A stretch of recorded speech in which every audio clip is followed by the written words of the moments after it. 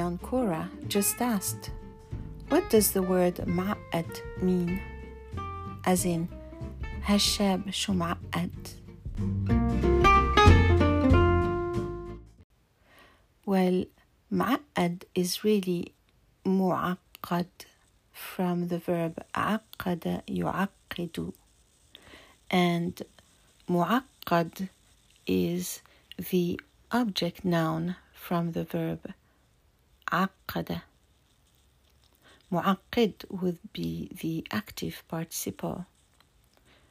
So عقد is to complicate something, and معقد is something or someone that is complicated. So when you say معقد, the U of mu is removed and the qaf is pronounced as a hamza. This is a trait of the Levantine dialect. I hope this helps. Oh, and just a little tidbit here. عقد, which is the root of this verb, is to tie, like in to tie a knot.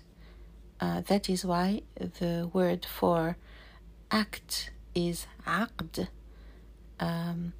which is also a contract. عقد, as in عقد زواج, which is a marriage contract. And the noun form عقدة is a complex, as in عقدة أديب, Oedipus complex. So الشب شو معقد actually means, oh, how complicated this young man is in Levantine Arabic. In fact, the word شاب is not pronounced with a long A in the Levantine Arabic. It's pronounced with a short A, الشب شو معقد. Oh, how complicated this young man is. And الشب is really هذا الشاب. And شو usually means what.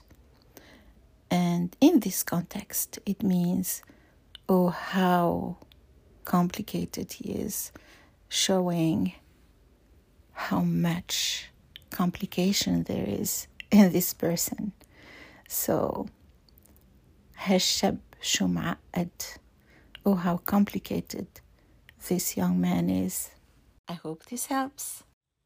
Next time you want to buy someone a beautiful language book, get them one of my books on Amazon. My books make beautiful gifts.